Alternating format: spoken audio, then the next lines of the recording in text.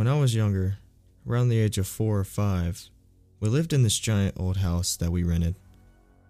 It was beautiful inside, all sorts of wood fixtures and whatnot. I don't really remember most of this story personally. This is all just what I've been told over the years. It had 3 bedrooms, so my sister, who is 4 years older than me, and I shared the largest upstairs. We would sleep in separate beds pretty close to each other. I always picture it like the old 50s couples that slept in the same room but in different beds. Anyhow, I always talked in my sleep and sometimes even sleptwalked. My sister would wake up at night to me sitting in front of the closet door having a conversation with someone. She just assumed I was dreaming and went back to sleep. This happened for months. One night, she woke up and I was sitting on the edge of the bed. She listened to me for a while as I had a conversation with someone about how I didn't really want to do that because it might hurt. She sat up at that point and asked what I was talking about, and I just looked at her and smiled, and then went back to sleep. She woke me up after that because she was freaking out a bit, but I had no clue as to what had happened. She eventually got sick of me doing things like that, and Mom and Dad turned the downstairs study into her own bedroom. So then here I am in this huge room all by myself. I can remember the last time I wet the bed very vividly. I was in kindergarten and woke up to wet sheets. I was completely disgusted, so I changed and went to sleep in my parents' room. For some reason, that memory sticks with me, but not the rest of the story. The next morning, my mom was going to clean up my mess, and I followed her, telling her that there was nothing to clean up. I started talking about the old lady who came in my room last night and scolded me for wetting the bed. She tore the sheets off my bed and made me get up. She threw clothes at me from my dresser and made me go to sleep in my parents' room. Said she would clean it up for me. Sure enough, when Mom got into my room, the sheets were clean and my PJs that I had worn the night before were nicely folded, sitting on my bed. Mom tells me now that she was a bit freaked out by this, but also thought I might be playing a joke on her. Nothing else out of the norm happens for a good while. I used to talk to my imaginary friend, which most kids my age did at the time. However, most people's imaginary friends weren't 90-year-old grandmas, but I always did have a good imagination, so no one ever really thought much of it.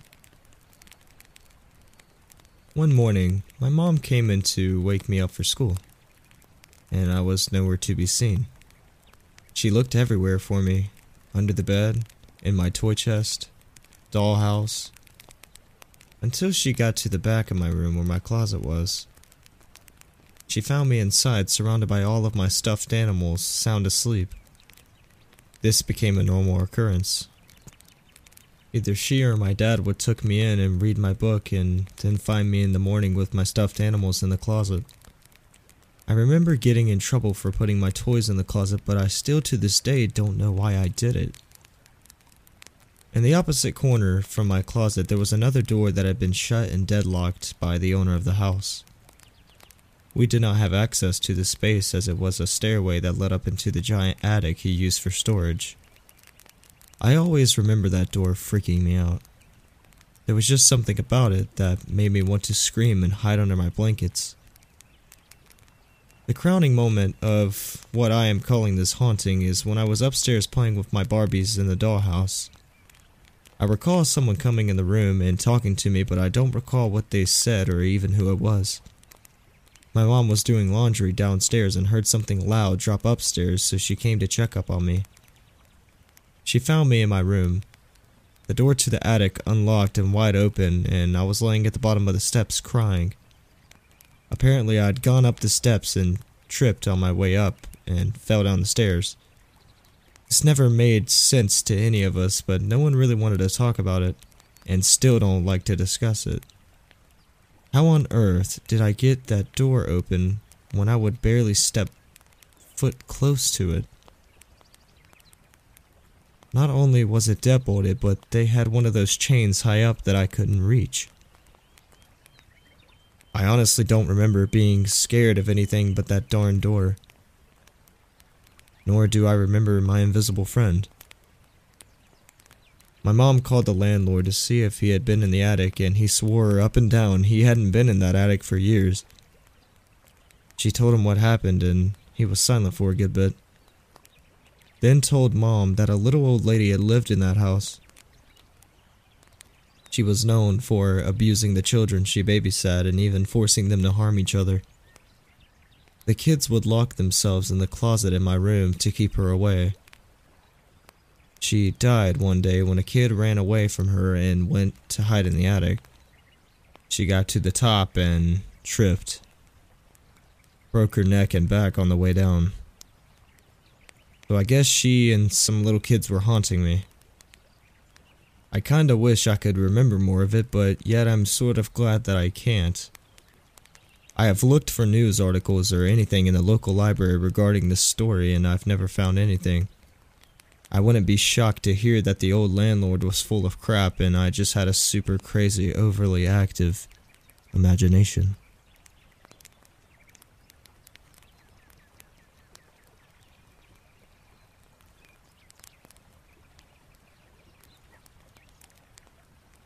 Have you ever lived in an old house? Maybe you haven't, but I'm sure you've been in one at some point. Or at the very least, you've heard about them. They creak, they sometimes squeal, the windows bang. I grew up in an old house, except ours was a little different. Cabinet doors would open themselves up at times. The door to the basement would open and sometimes shut itself. Random things, nothing too crazy, but something just a little more than your regular old house settling. My mom always attributed these things to George. When the front door would unlatch and swing open, she would say, "Well, I guess George needed some fresh air." Or when the pantry would open, it was, "George must have wanted a snack." Part of these statements were teasing, possibly to lighten the eerie mood, but a small part of it was real. We were aware that these things had no logical explanation, but they were there, and no amount of denial would make them not exist. Like I said, this house was pretty old. It had a concrete block-type walkway leading up to the front door. Over the years, this walkway was in pretty rough shape. Not too terrible in the summer if you were careful. But the winter it became an up and downhill ice slide that was a bruised ass waiting to happen. One spring my mom finally decided to fix it. It was a simple matter of pulling up the old and broken blocks, leveling out the ground and laying down the new ones. The process began with my grandfather going through and prying up old blocks and tossing them in his truck. Rough work until he got the last block, the one at the bottom of the stairs. It had text on the bottom of it, a name and some dates. "Here lies George Townsend." This much later, I don't remember the dates. I want to say something in the 1850s. I don't even know if they made tombstones then. But this was one. And it was for George. Our George. Creepy, right? I'll never know what happened to George. I don't know how he died. I don't know who he was. I have no idea why he was buried so near to our house. Or how his headstone ended up paving our walkway and upside down. But I know that when things were weird, when something happened that you couldn't explain, somehow my mom knew it was George. Out of all the names that have ever existed, she knew it was George. Now, I could embellish this story and make it go insane at this point, and probably post it on No Sleep. But that isn't the truth. George stayed with us over the years. We moved a couple times, and within a few weeks, whether our old house or brand new construction, George kept opening those damn cabinets. He never bothered us, never did anything hurtful or frightening. He was just there. The inevitable time came. I was 21. I had just graduated college, and my mom accepted a position 800 miles away from our home. I stayed. She left. George chose me. He's been with me ever since, cracking doors and walking in the attic at night. My mom, on the other hand, got a whole new set. These guys, she never gave them a name, but these guys were assholes. Not mean and frightening, but just plain dicks. They would turn all the couch pillows upside down while she was at work. They would walk into a rarely used room that was freshly vacuumed, leaving footprints, going in but never going out.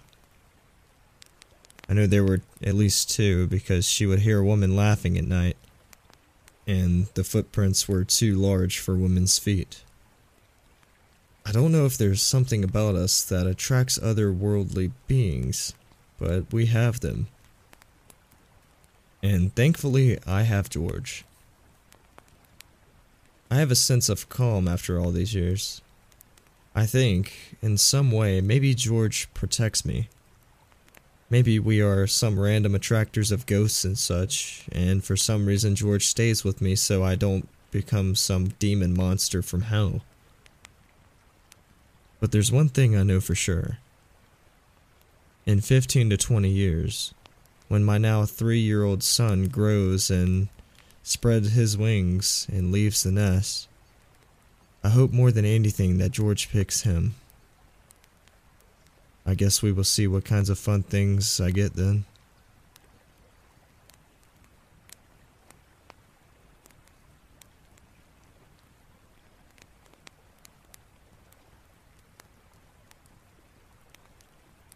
Last night, a tad after midnight, I'm laying in bed, just getting ready to doze off. All the lights were off, and the only light was illuminating from the streetlight right outside my house.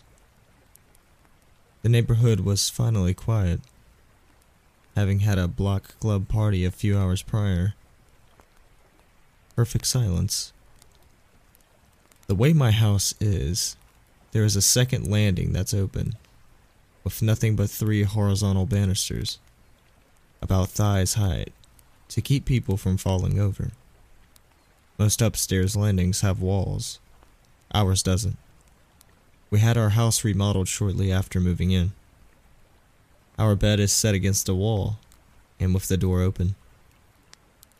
I can clearly see the stairs that lead up to the second floor, which are at a horizontal angle about 50 feet or so from our bedroom door.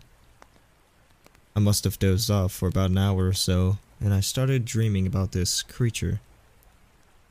It had deep, glowing red eyes, a long snout, bloody teeth that were literally razor sharp.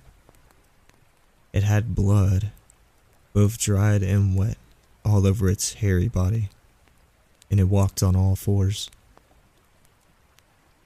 It had super long arms and legs, halons or claws on its paws, and it was standing right in my doorway grinning at me. And it kept whispering, "I'm coming for you." I am a very light sleeper, so when I heard these soft footsteps on my stairs, I was on immediate alert, because it sounded like someone was tiptoeing, as if not wanting to be heard.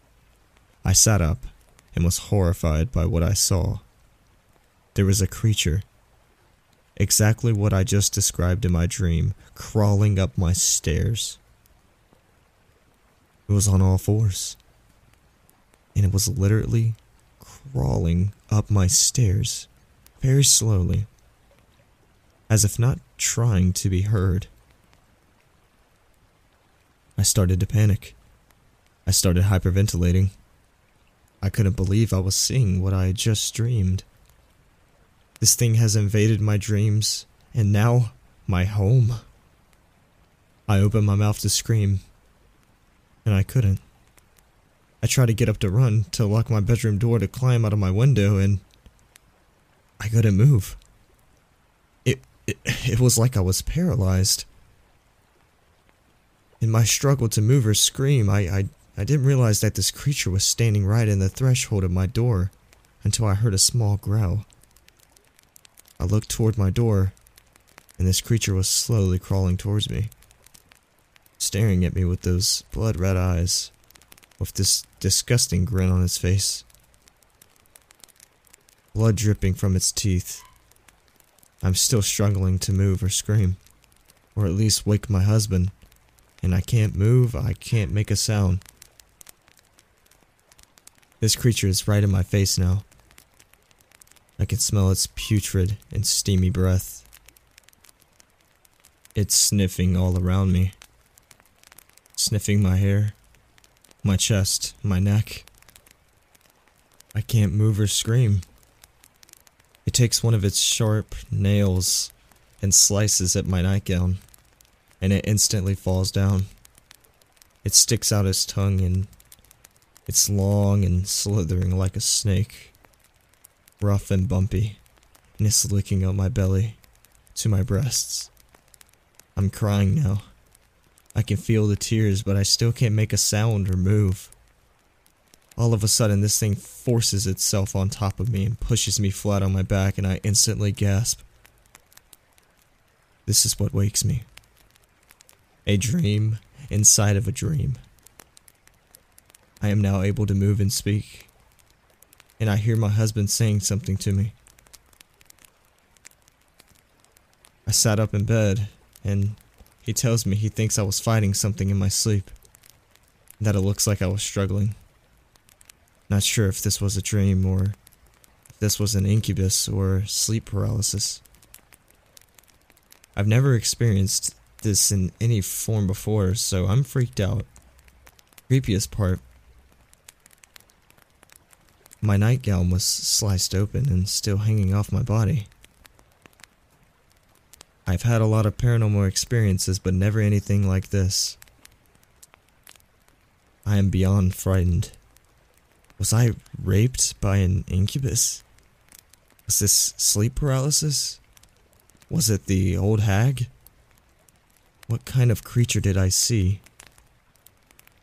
Needless to say, I won't be getting much sleep anymore. I'm too afraid of what might happen next. Hello everyone. Thank you for listening to this episode of Sir Midnight's World of Horror. I went through a name change because I just feel like that Tales from the Bud needs something new, if you know what I mean.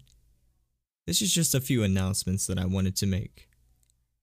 I'm going to be trying to make more episodes for all of the fans out there, and I'm sorry that I missed the Christmas episodes. It's just, things got busy with work and other things, personal life stuff. But I promise, 2021 is going to be the year of Sir Midnight's World of Horror. I'm going to try to make an episode every two or 3 weeks, and they're going to be longer episodes like this one. I appreciate all of your support. Thank you for that. And here's also another announcement. I will be streaming on YouTube under Charlie Taylor Films. That's Charlie Taylor Films. Every Monday, Wednesday, and Friday. I know it's totally different than what I'm doing here now for the podcast, but I just wanted to let everybody know, just so that they can see what my daily life is like. I thank you all once again. And never forget, don't sleep tonight.